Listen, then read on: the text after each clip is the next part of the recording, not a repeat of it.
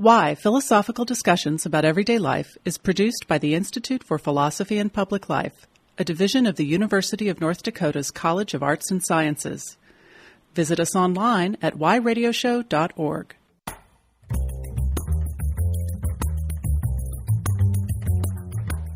Hi, I'm Jack Russell Weinstein, host of Why Philosophical Discussions About Everyday Life.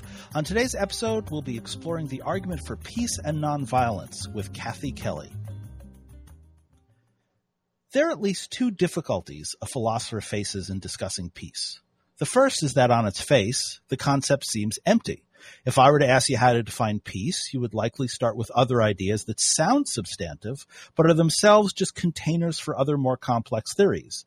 Ideas like nonviolence, justice, empathy, coexistence, and trust.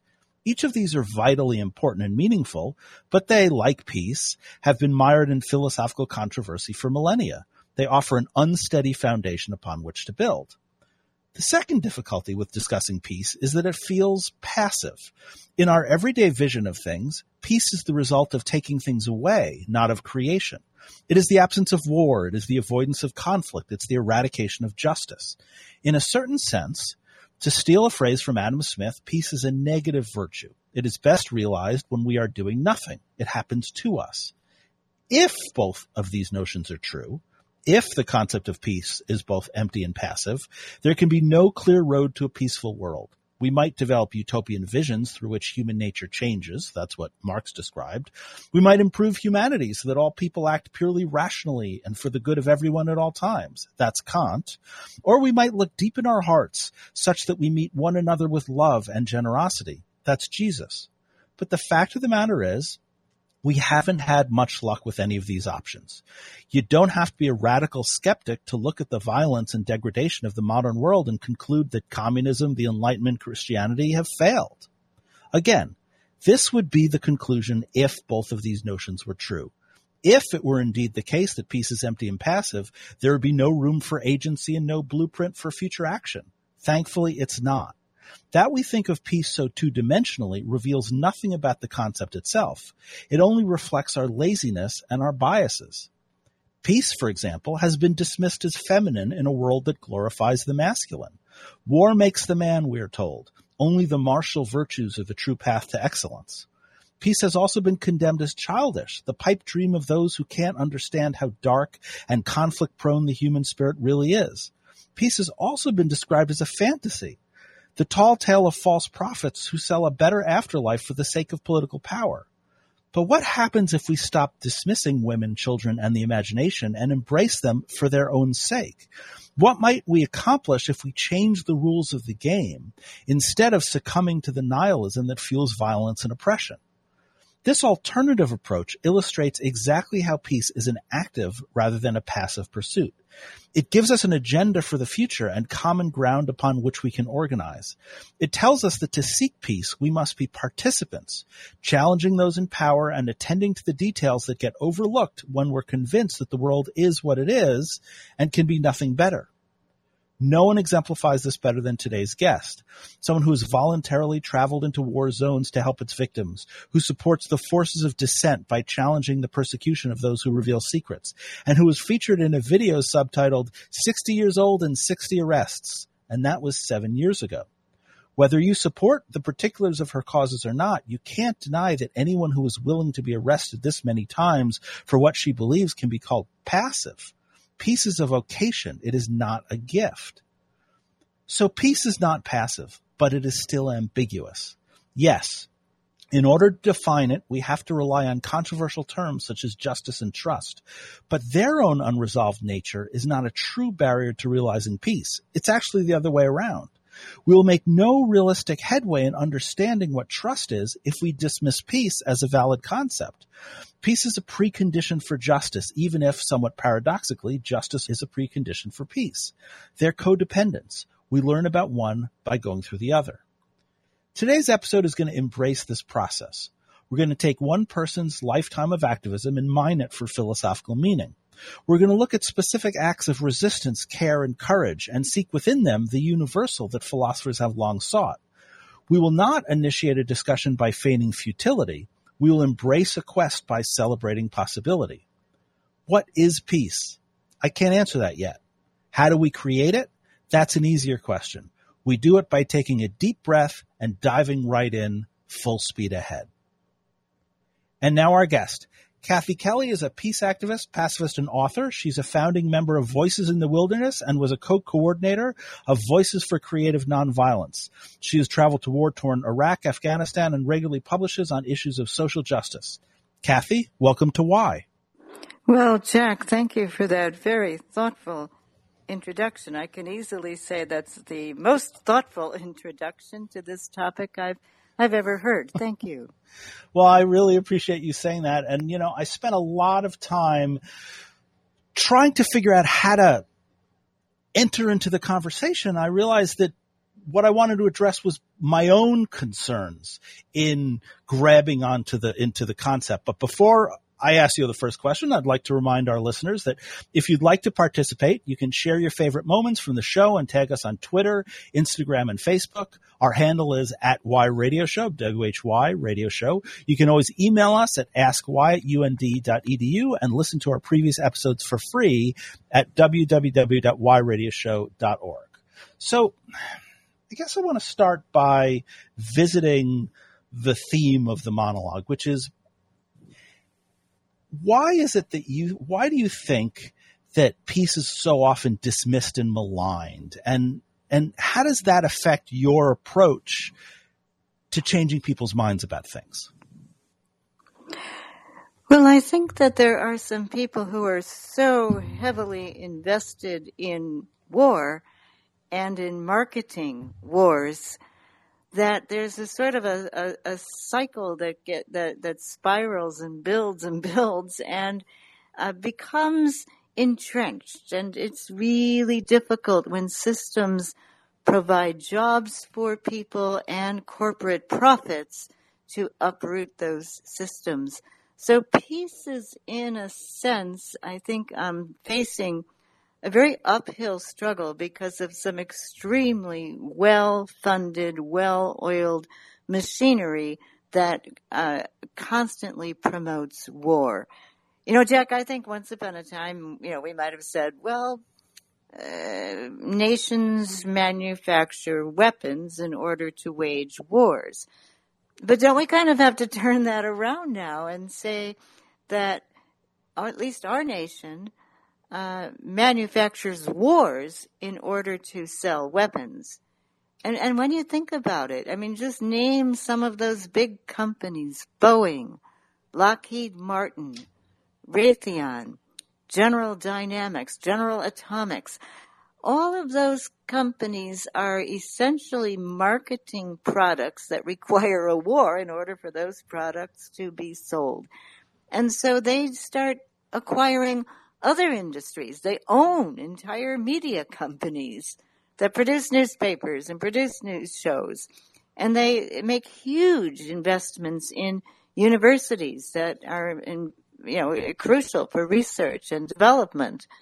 And so increasingly, even when you come down to the faith-based groups, you find that these huge military contractors are invested in and controlling many faith-based universities and even church groups when you get into nitty-gritties of investment. And so it doesn't surprise me that there's an effort to sideline or silence or squelch voices that are critical, heavily, sharply critical of war making. It's not hard to criticize war making. Let me tell you, when you come back from a war, you know that you've seen people acting in inhumane and bestial and cruel ways that affect children. But it's very difficult to sell that maligning of war in our culture today. It doesn't seem to me to be too difficult to understand. I think there's a profit motive. And of course, our elected officials suffer from that almost more than any other group when it comes to having a really short leash, because these military contractors and the United States Pentagon have got their bases, in a sense, in every single congressional district all across the United States. And that's not even beginning to talk about the 800 United States military bases and forward operating bases all around the world. Do you think that the sort of this capitalist, military industrial, self-serving argument for war has replaced the old-fashioned idea that human nature is prone to war? I mean, from the inception of philosophy, from classical Greeks on, is this idea that when there's scarcity, when there's conflict, people are always at their worst and that war is inevitable. But that's not your argument. Your argument is that the system itself is so constructed for profit, for self-interest, for dominance, that people are persuaded to accept wars. Do you think those two approaches work hand in hand, or has the modern structures that you're talking about really replaced that old-fashioned idea? Well, I do think we ought to pay attention to fear. Even some of the most well-heeled, comfortable corporate executives, I believe, actually have a deeply ingrained fear. It's kind of like the old fight or flight, a fear motive. And when you combine fear and greed for profit with weapon capacity, then you're likely to have war after war after war. And, when you look at imperial histories in the wide sweep, it's an interesting analysis because empire after empire began to decline in part because they'd invested so much of their wealth and their research and their energy and their talents and skills in building up military capacity to control other people, whether they were doing that through building up enslavement or building up plantations or building massive trade capacities, but then, needing to protect all of that with weapons. And then at the same time that these empires were building up their weapons strength and their militarism and their dominance and their control, there were always some groups that were the antithesis of that, clamoring for some kind of change. Maybe, one person I think of is a fellow you don't hear very much about, Bartolomé de las Casas. And during the height of the Spanish, Portuguese, they call it sometimes the Iberian Empire, he and a small crew of people were saying, this is wrong. It's wrong to enslave Amerindians. You can't square this with Christianity. And then, people said, well, all right, we'll enslave Africans. But then, they said after a while, that's not right either. And it was their clamoring, their preaching, their writing that formed the basis for the human rights network and establishment that we have today, actually. So I think the seeds of risky and rigorous peacemaking, even though they're the antithesis of these war-making empires, the seeds are there. It just takes a couple of centuries before they begin to flourish. Now, of course, we don't know, Jack. Do we have even 1 century on our planet today, given climate catastrophe, climate scorching? So I think there has to be an accelerated flourishing of the seeds of resistance to war making, because we can't even have a rational discussion about how to deal with the major terrors we face, climate change or climate catastrophe, and pandemics. We can't even begin to discuss how to cope with that unless we first discuss dismantling these enormous militarized systems that so dominate our world today. Do you think that the voices for peace have to be those outside of power, outside of government? Is it possible, or do you have examples of leaders who were really peacemakers and who really wanted their empire, their nation, their community to flourish in a peaceful way? Or, given the example that you just cited, does this come from outside power and from the people who is it necessarily a challenge to power as opposed to from within power structures? Well, I think that initially we are speaking about grassroots determined movements, which may include martyrs who campaign for something that, as I said before, seems like the antithesis of empire. But let's think about tobacco. Tobacco poisons people. And for years and years and years, the tobacco industry was so powerful, no one could ever imagine seriously questioning the sale and the use of tobacco. Well, things have changed. I remember being a young teacher, and in the teacher's lounge, as soon as, the last class ended, the teachers filed in, and pretty soon there was a miasmic cloud of smoke up at the ceiling. Today, a teacher in a U.S. school would not dare light up a cigarette inside the institution, nor would you smoke inside a hospital or a restaurant or an airplane. But I'm old enough to remember when all of that would happen.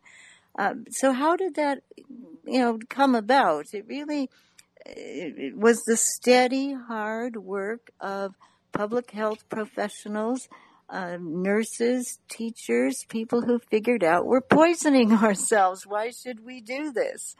And eventually it became regulated and normalized, and thank goodness. So I wish that war would be similarly stigmatized, maybe in a more positive thought.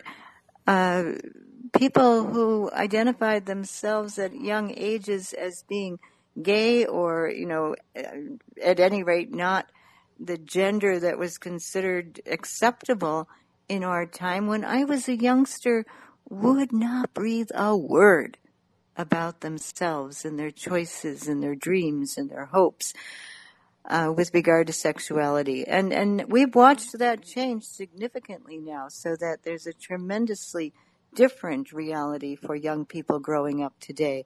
And that's not happening worldwide, that's for sure. But some very, very brave people are struggling to make that movement more normal, even in parts of the world where people are so terribly discriminated against based on gender. So I think that changes can and do happen. But with regard to the war-making system, it is so very, very entrenched. And I think that the media, understandably in some ways, has a great interest in war because war sells. Films about war and novels about war can be very, very popular. To redress that, I believe we need to see much more active, deliberate, sustained work toward peace coming forth from the academic community and the faith-based community, to name two groupings which I think could do a great deal more. I don't know why they don't really. I really don't understand it. But I think those are two groups that we ought to challenge and push. I want to pull that thread about movies and literature before I start asking more specific questions about peace and nonviolence, which I want the majority of the show to be about. But I'm thinking of a very famous movie called The Third Man, Orson Welles film. And in the climactic scene, the antagonist is on a Ferris wheel in Vienna, and he's talking about war profiteering. And he says, in Switzerland, they've had 500 years of democracy and peace, and their greatest invention is the cuckoo clock, right?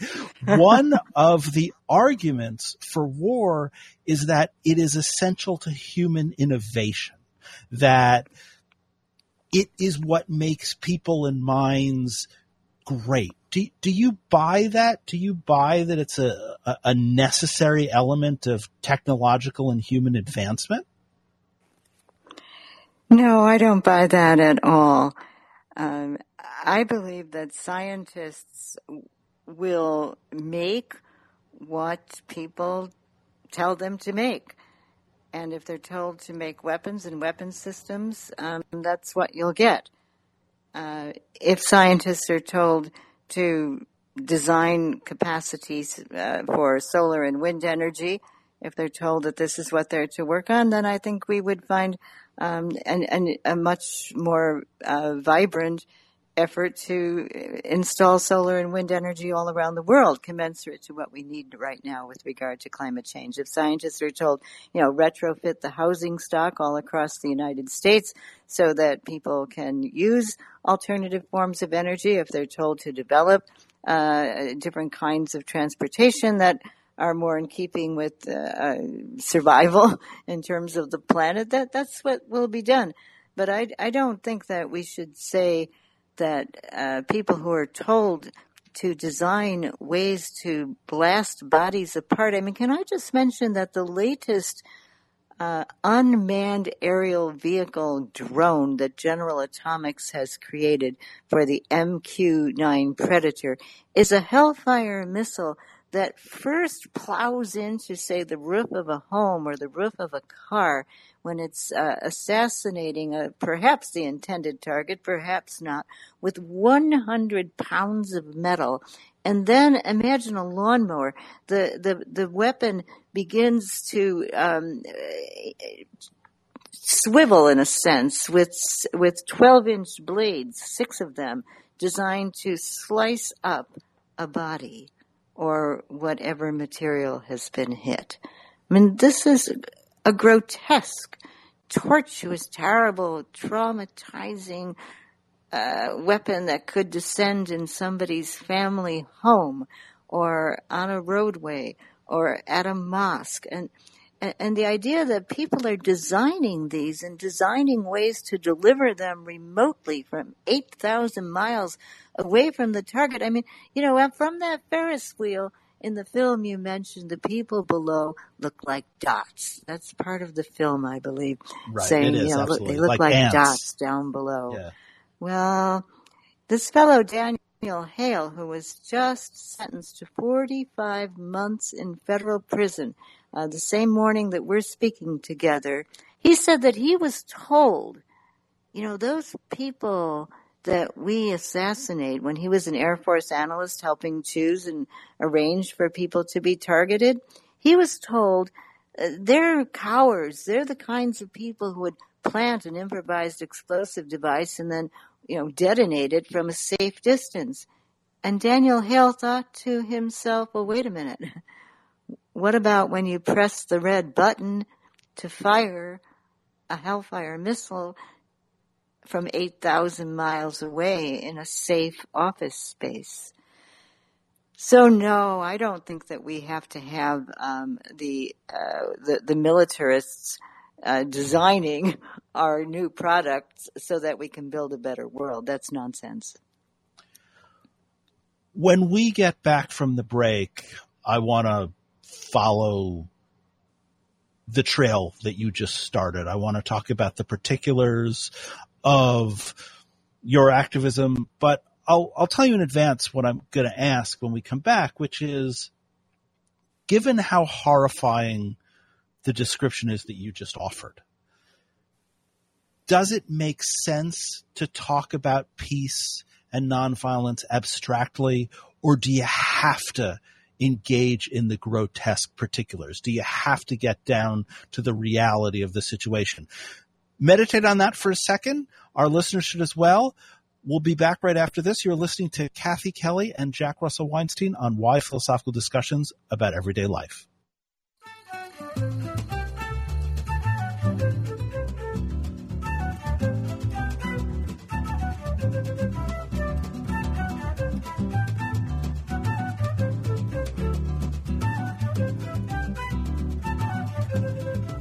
The Institute for Philosophy and Public Life bridges the gap between academic philosophy and the general public.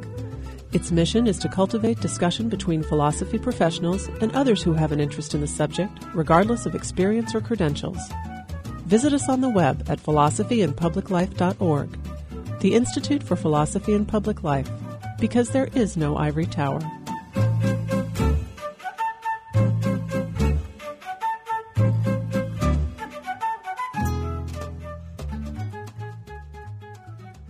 You're back with Why Philosophical Discussions about Everyday Life. I'm your host, Jack Russell Weinstein. We're talking with Kathy Kelly about war and the argument for peace and nonviolence. And when I left the conversation, Kathy had given us a description of a horrific weapon. And she mentioned in passing the name Daniel Hale of someone who had just been arrested for speaking out and telling government secrets about the awfulness of the weapon. I guess, Kathy, I just want to dive in right there. Those stories, we live in a culture of such violent literature, violent movies. We live in a culture of such graphic pleasures. Is it possible to create empathy for victims? Is it possible to get past the horrors of war? Or does it all just become just more fuel for voyeuristic pleasure? Does it become pornography? Well, I'd like to go to a story that is probably older than some of your listeners, but there was a time when I and just about everybody I hung around with was very, very invested in ending the economic sanctions against Iraq. We had learned that, according to the UN, those economic sanctions weren't causing Saddam Hussein, the dictator in Iraq, to miss a meal, but hundreds of thousands of children under age 5 were dying as a direct result of those economic sanctions. And so some of us who had been in Iraq during the 1991 war, by 1995, we felt, we can't just pretend we don't know anything about children living in that country. We've been in their hospitals. We've been in the homes. We know those children are not responsible for Saddam Hussein. So we started to break the economic sanctions. We started to go over to Iraq with medicines and children's vitamins, and we organized 70 such delegations. I guess I went over there 27 times. And our purpose was to wake people in the United States up, because the government threatened us with 12 years in prison and a $1 million fine and a $250,000 administrative penalty. And we said to the government, thank you for the clarity of your warning. We understood those penalties in the first place, but we find that we can't be governed by unjust laws that punish children to death, and we invite you to join us. So this is what we tried to use as kind of a platform through which to educate U.S. people, create this small drama, and tell people the stories of what we had seen and heard at the bedsides of children in Iraq. Now, at the same time, when we were trying so hard to appeal to the mainstream news media, not to pay attention to us, but pay attention to what was going on in Iraq, there was a story that was very persistent in the U.S. mainstream news media about a little girl.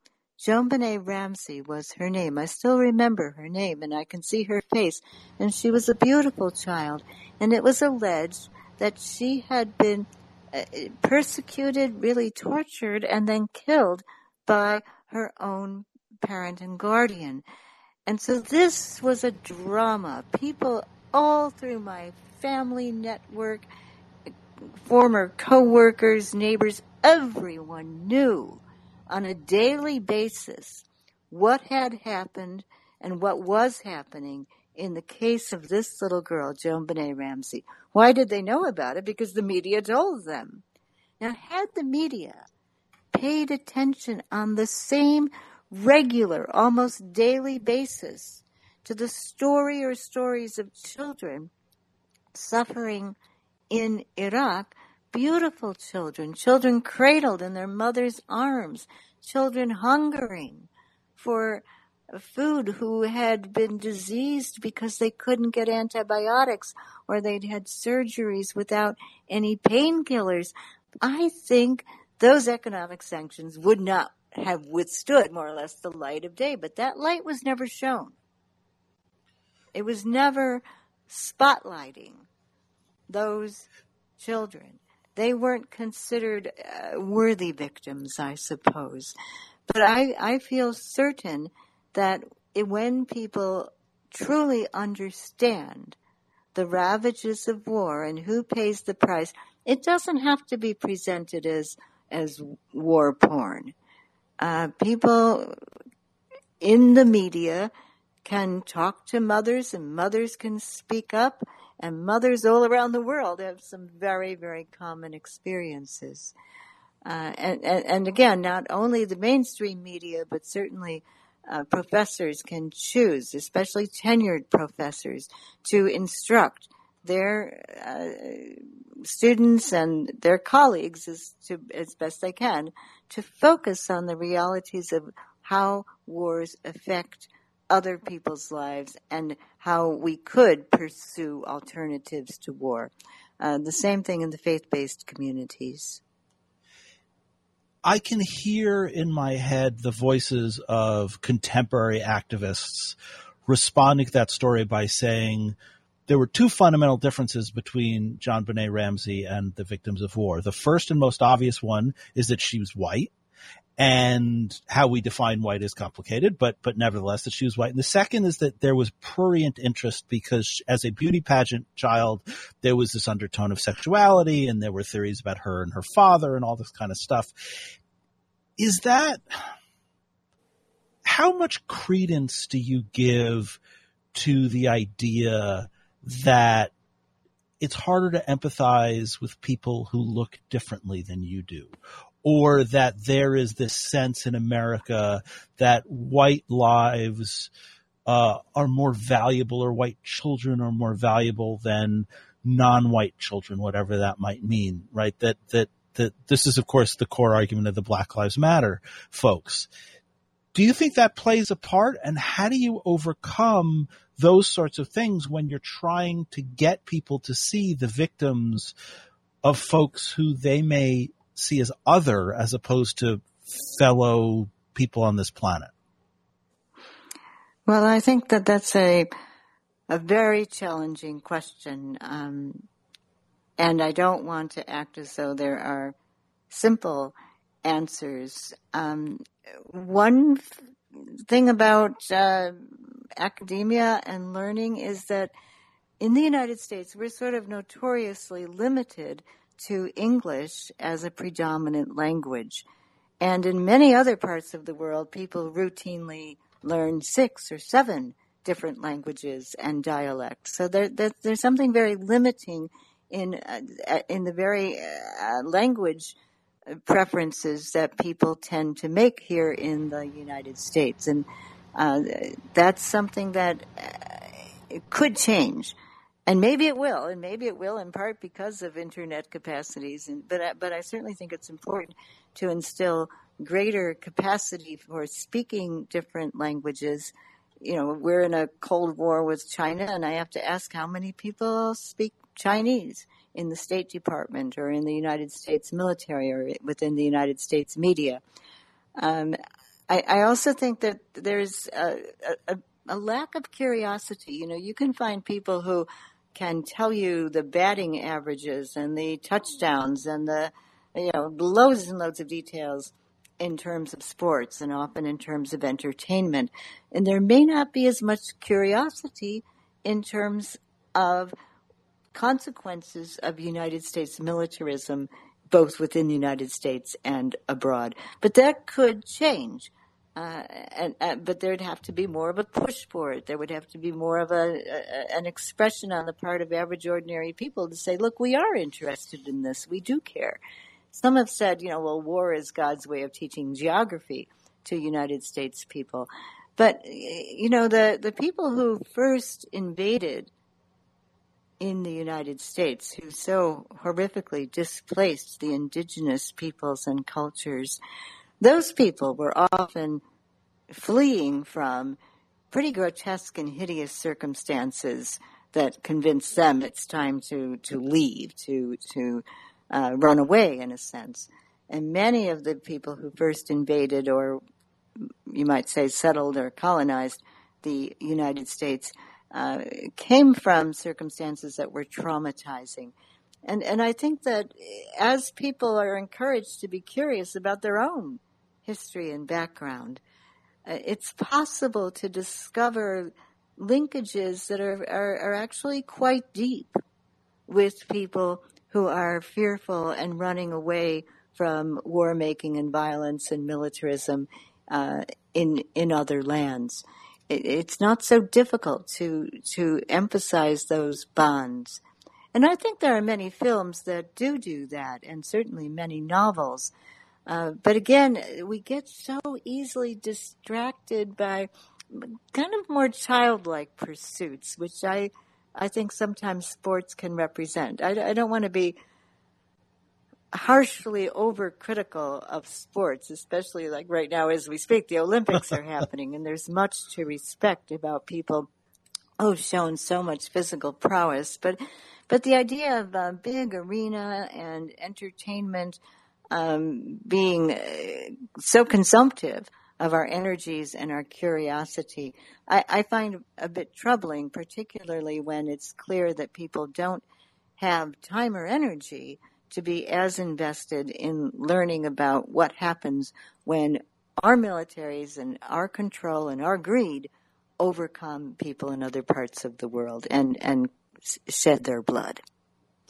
You know, you started off that answer by talking about language, and that's a really compelling response. My long-term listeners know that I'm Jewish and I'm very open about it.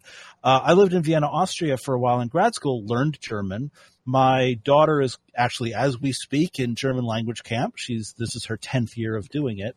And whatever history there is between the Jewish people and German-speaking people, it doesn't interfere. It doesn't, I don't know how to say it. We had a German exchange student. We love going to the German-speaking countries. All of that just went away, although we're very obviously aware of the history. Do you think that if Americans started learning Arabic in schools, if we started learning Persian, we'd be less likely to bomb Iraq, to bomb Iran, to decimate the Middle East? Do you think that, I don't want to say it's that simple, but do you think that it's that intimate, that part of the way of getting people together is just to learn how they speak? Would that be a path that you think would be fruitful? Well, I think it is possible that if people spoke Arabic or Persian and then were consequently more curious about the places where people live and work and the history, the things that people need in those areas, the ways in which they have educated themselves in the past. If that kind of curiosity existed, sure, I think it would be very possible that people would be far less tolerant of the kinds of responses that people had when the 1991 war began. People would go into bars and raise a beer and look at the TV screen and see explosions and say, Rock-a-rock, slam Saddam, hey, say hello to Allah. And that was just considered normal because people weren't thinking very much about actual human beings and neighborhoods and communities that were being targeted and bombed. And when I think about, again, that very robust refusal to allow United States intervention into Central and Latin America, there was an increasing rise in ability to interact both in terms of language, but also kids going to school and sitting next to kids who were from other countries. Now, we are beginning to see that in the urban areas, but if it was just commonplace for the United States to be learning about the cultures and the histories and the experiences of people that we're supposedly in conflict with, and figuring out ways to collaborate with those people in order to solve the problems we all share, like pandemics and climate catastrophe, I think we'd see a very different outcome.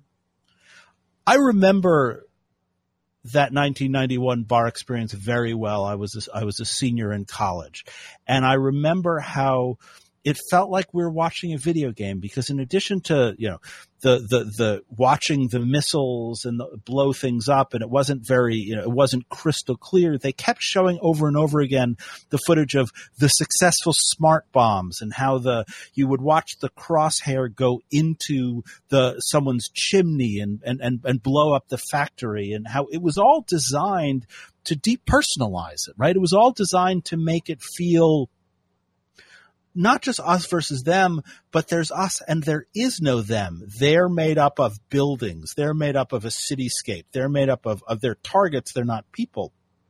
And so what you describe is really reminiscent of my own experience. And I want to make what may be an awkward transition, but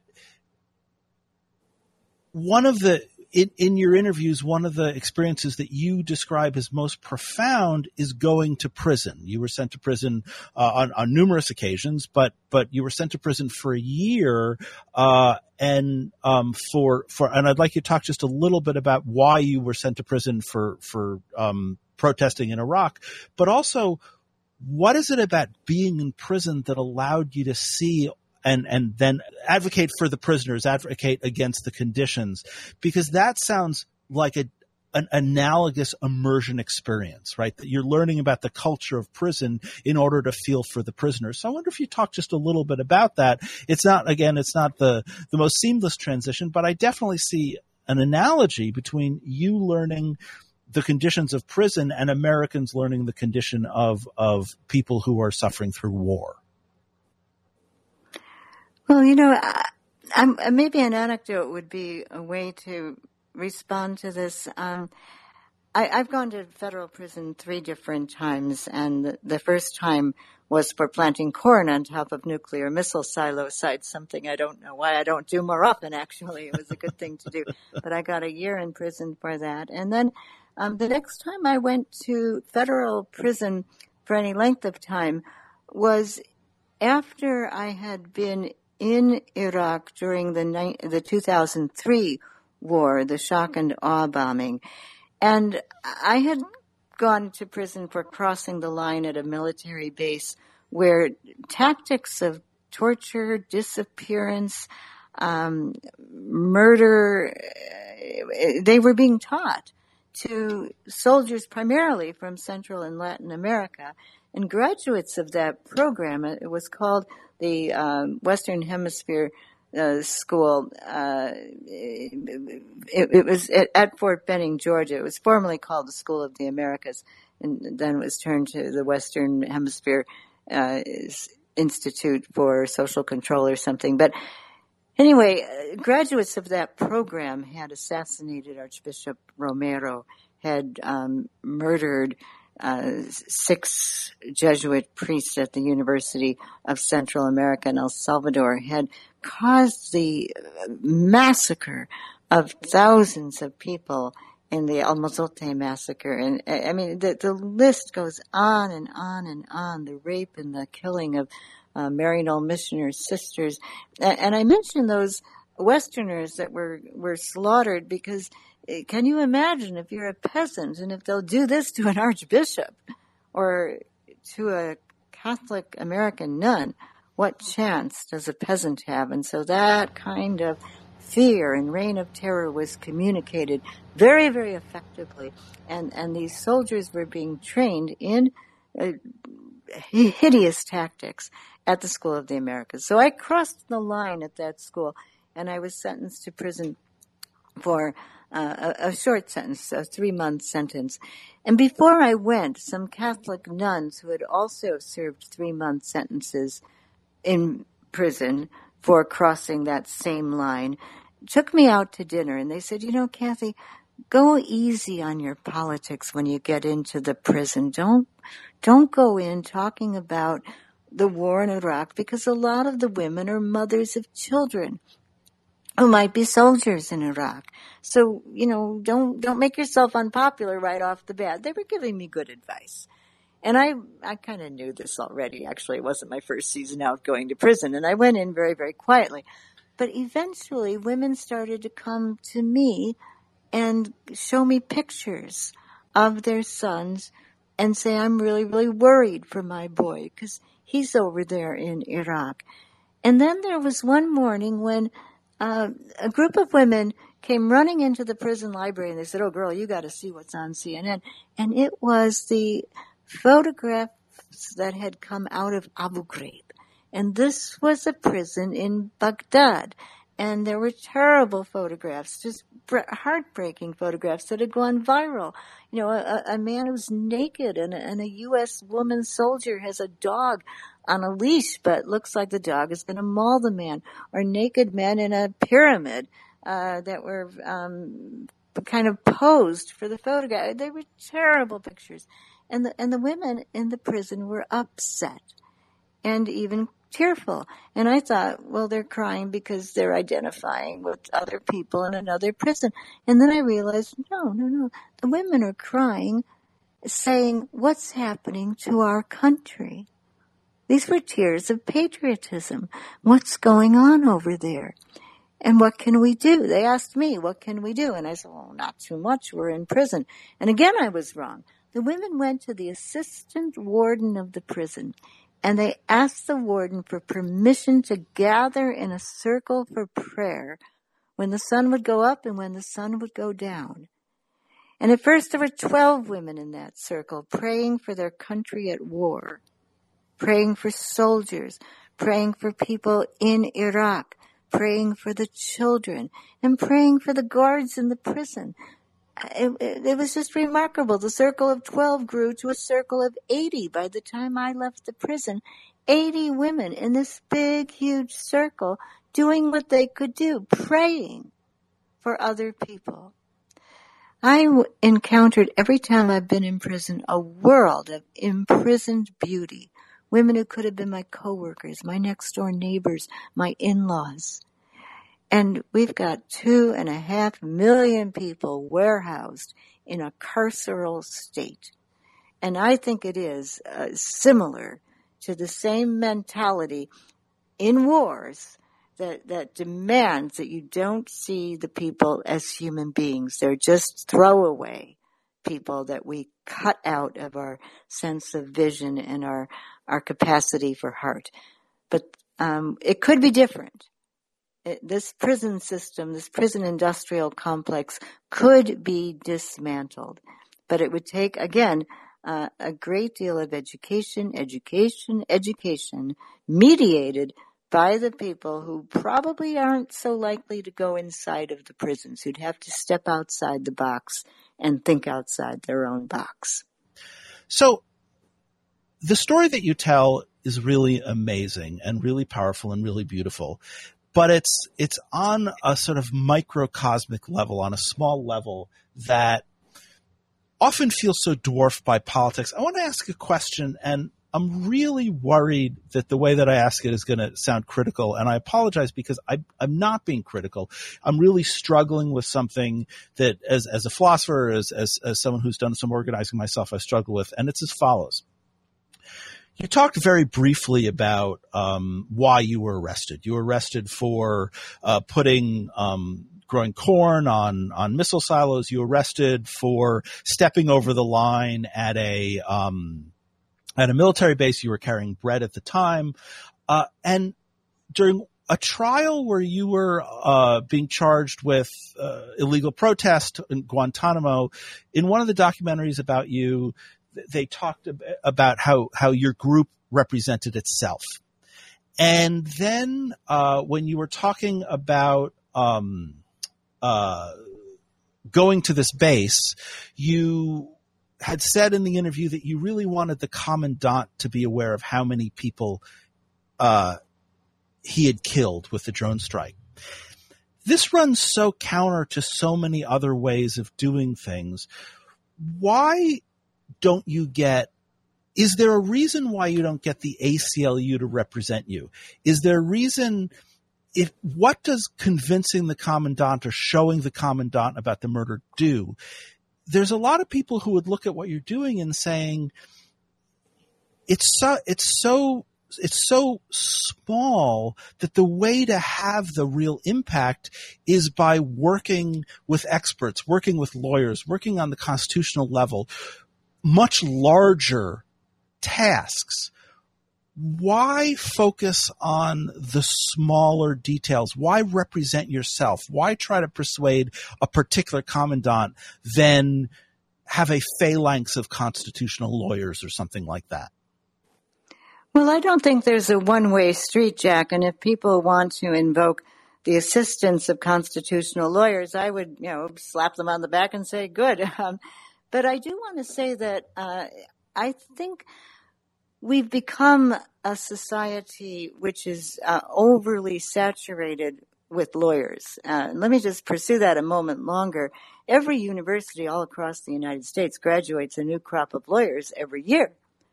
And all of those lawyers need jobs.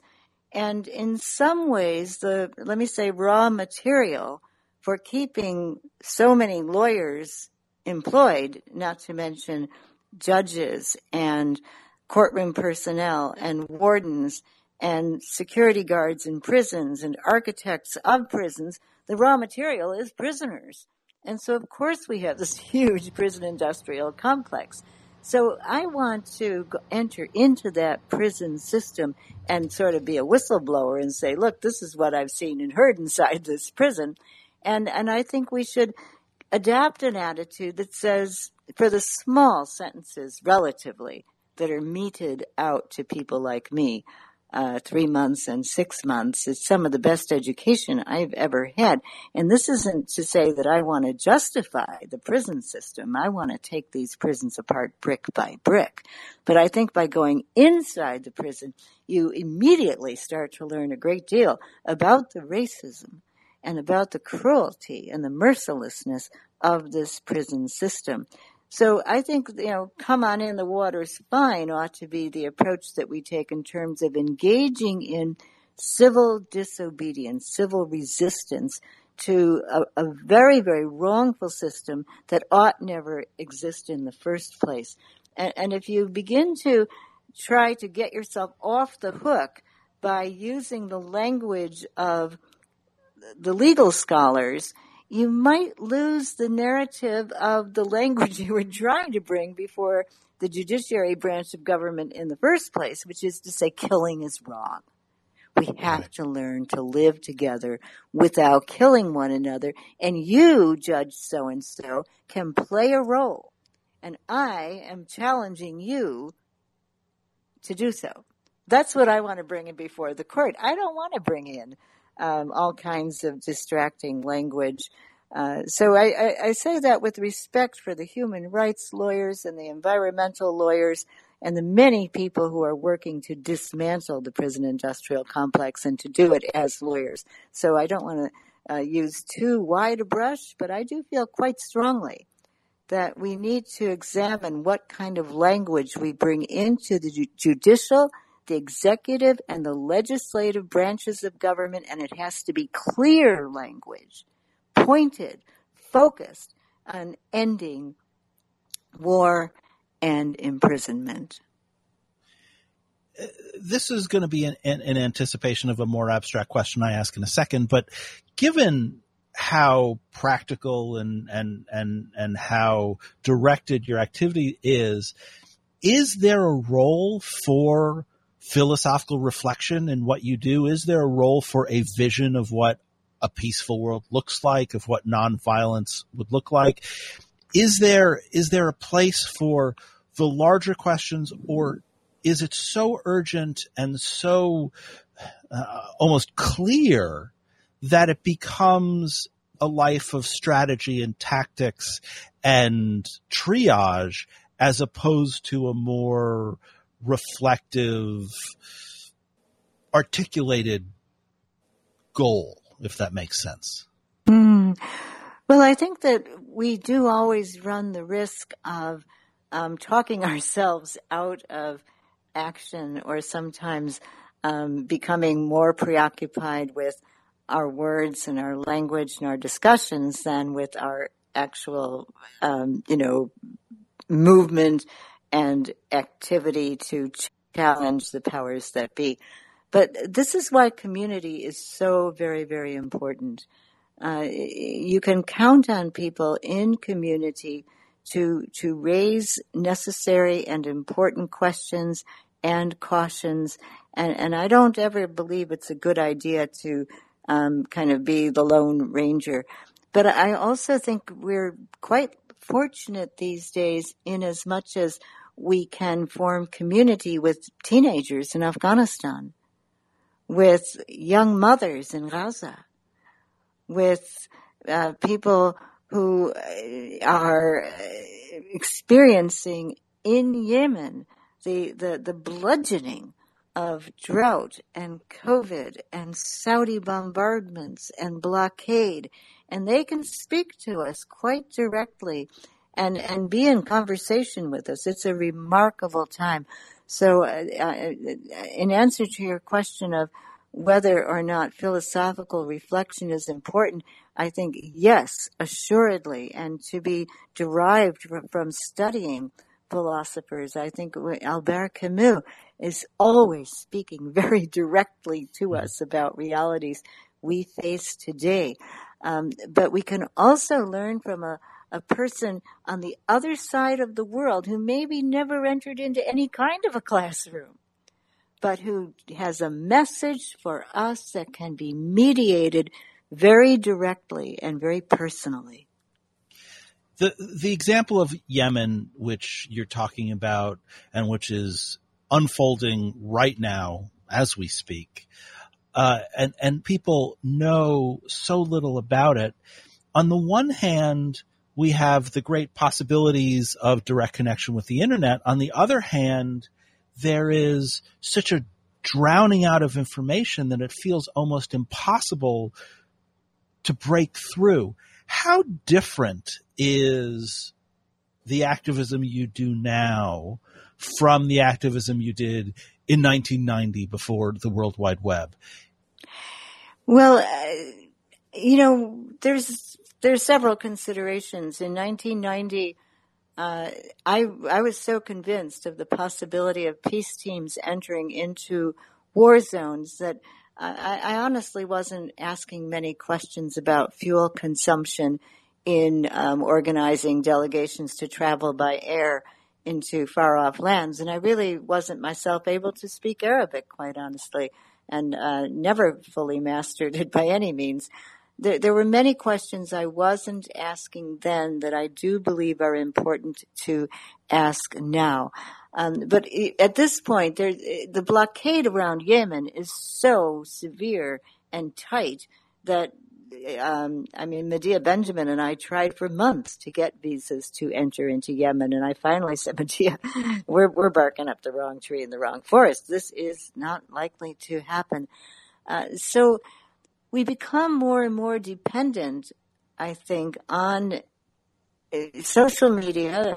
Twitter serves, I think, a very important role because that's now how we can hear from a doctor in southern Yemen who is tweeting every day and talking about his experiences. And it's a vital glimpse. Or there's a brilliant Scottish Muslim young woman who lived in Yemen for many years, and her Twitter feed, her name is Iona Craig, is very important. I'll just say that doctor's name, Dr. Ahmed Darwish. So it is possible to, on a daily basis, have a sense. Now, is that going to penetrate into the mainstream media? I do think that there is more awareness about children starving in Yemen. Right now, one child dies every 75 seconds than there ever had been with regard to the children, the hundreds of thousands of children who died in Iraq.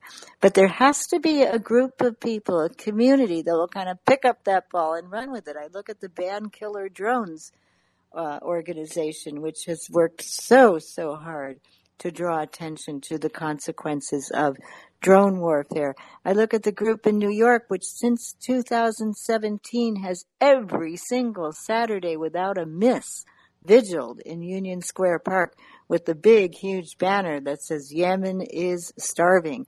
and keeps pushing out the word. And you'll find that in memory of the children who were on a school bus and were targeted by a Lockheed Martin manufactured missile that hit their school bus and killed 40 schoolboys.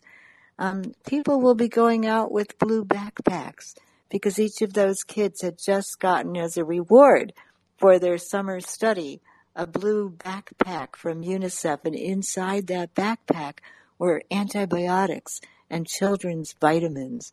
And those kids were gleeful and happy and taking cell phone pictures of one another on the bus. And then they were hit. So people, I think, can become more cognizant, can develop important symbols like the blue backpacks. It takes energy, it takes care, and it takes a great deal of community. Before I ask the last question, what you just talked about, especially the folks who are rallying every day in Union Square in New York City, it reminds me, and I wish I could remember his name. I've talked about him at least once on the show. For years and years and years growing up, every time I'd visit relatives in Washington, D.C., there was this guy who would stand on the corner of Connecticut Avenue near all the embassies, and he had a big sign that said, "The Catholic Church abuses children." And he was there for 20, 30 years, and people would laugh at him and people would disregard him and people would, just dismiss him as a crazy guy. And he was there every single day for probably like 2 decades. And then we found out what we found out about the Catholic Church. And he was, the word is falling out of my head, but all of a sudden now he was a noble messenger that was reevaluated. And it feels like I just tell that story because it may feel futile at times to just do the same vigil over and over and over again. But eventually, if the truth comes out, it just adds more credence and more credibility. And I think that that's really powerful. I want to, the last question is a throwback to the monologue of the show and the questions I started with, which is at this point now, when we started talking about peace and nonviolence, now we're talking about particular, theaters of war, particular policies. We're talking about prison. We're talking about poverty. We're talking about all these other things. What is a world of peace for you? Is it possible to talk about peace in and of itself, or can you only talk about peace in terms of justice, in terms of community, in terms of these other things? The very problem I laid out in the beginning of the show, I'm just wondering what your thoughts are. How do we talk about peace, and how do we legitimize the concept of peace? Can you have a robust theory of peace, or is it always just how to fix what's in front of us now? Well, Jack, I don't think anyone's ever going to put a weapon in my hands. I greatly doubt I'll ever feel my index finger on a trigger. It's just not a question for me. But in terms of nonviolence, I think I do need to ask myself every day, am I trying to live more simply? Am I trying to consume less? Am I trying to share resources more radically? By resources, I'm thinking of, I'm retired actually from even peace activism in some ways, and I never was paid, but I mean, would people be willing to share some of their income, to share some of their work hours with another person, to share transportation, to share housing space? And then am I preferring service to dominance? That's a very important question for me to meditate on every day, because I have so much access to being a domineering person, and I don't want to be that way. But because of white privilege, there are so many things I take for granted. And so I think nonviolence has to challenge us all on those levels: simplicity, service, sharing resources, empowerment. And again, community helps a lot. And I think nonviolence can be very interesting. It can, when you take the weapons out of the toolkit, and when you take capacity to dominate others out of the toolkit, then you've got to figure out, well, what tools are in there? What can we work with? What can we make use of? And I think it opens up, it blossoms a lot of realities. The Black Lives Matter movement has taught us so much in that regard, and done so quickly, done this very quickly. And I hope it occasions tremendous gratitude, and likewise the youth leaders in the climate catastrophe movement, the Extinction Rebellion. There's so much to learn and to grow into that I can't imagine why we would ever want to get tied up with developing more weapons to destroy things. I'm going to ask a follow-up question, which I often do to the last question. My listeners know that I'm often lying when I say I have one more question. And that's the following. The way you described your approach to nonviolence, it reminds me early on, the Greeks, when they would talk about justice, they didn't necessarily mean justice the way that we talked about it. Justice was a character trait. A person was a just person. Are you saying something similar? Do you think that being peaceful and being nonviolent is a character trait as well as a state of the world? Is it something that is as internal and about the soul, to use the old-fashioned language, of the character? Does peace start from within?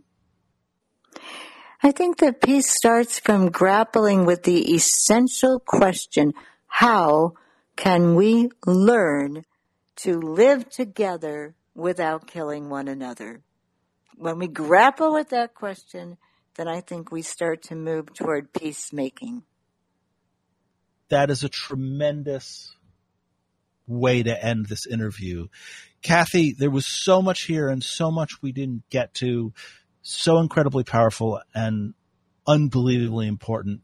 Thank you so much for taking your time to talk to us today on Why. Well, what a wonderful way to spend part of an afternoon. Thank you, Jack.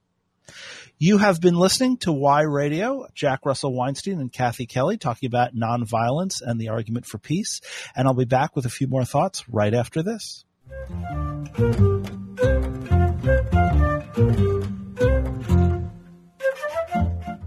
Visit IPPL's blog, PQED, Philosophical Questions Every Day, for more philosophical discussions of everyday life.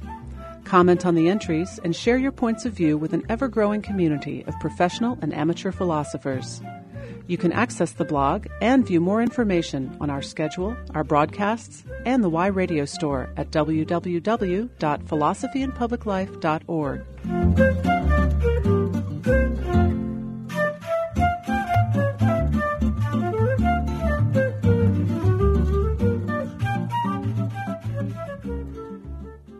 You're back with Why Philosophical Discussions about Everyday Life. I'm your host, Jack Russell Weinstein. We're talking with Kathy Kelly about the argument for nonviolence and peace. You know, there were times on the show where I was really worried. As the old line goes, I put the emphasis on the wrong syllable. She told a story about kids being bombed on a bus, and I ended up talking about folks who were rallying in New York City. She brought up Abu Ghraib and these folks who were doing amazing things in prison, and I asked about lawyers in the ACLU. And that's the burden of a conversation like this. That's the burden of facing down the harsh realities of brutality, of ugliness, that you can spend all of your time just giving voice to the victims who no longer have a voice or who were never listened to. And I really worried that maybe I should have been doing that more. But at the same time, there has to be a place for the philosophical conversation. There has to be a place for the larger questions. And what I hope that we manage to do, and what Kathy certainly does in her life, is find a balance between those two things. Focus on the stories that get the message across, and then give people the opportunity to reflect on them, to then ask, what can they do? What organizations can you join? What things do you want to share on the internet? Who do you want to donate to? What protests do you want to go to? Whose hand do you want to hold? Who do you want to offer a shoulder to? Who do you want to give food to? These are questions that ultimately rest on the values that you have and the choices you make in your life. And I hope that the philosophical aspect of this conversation gives you the room to think about that while still remembering the individuals who are suffering in ways that we are probably not, because we are lucky enough to be on the radio right now. It's a dark, dark world, but there's beauty and there's greatness in there as well. And maybe together, and with Kathy's help, we can create more of the latter and less of the former. You've been listening to Jack Russell Weinstein on Why Philosophical Discussions About Everyday Life. Thank you for listening. As always, it's an honor to be with you.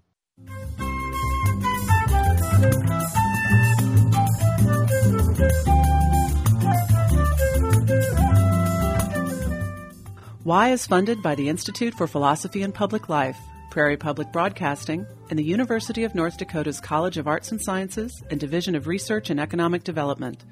Skip Wood is our studio engineer. The music is written and performed by Mark Weinstein and can be found on his album Lua y Sol. For more of his music, visit jazzfluteweinstein.com or myspace.com/Mark Weinstein.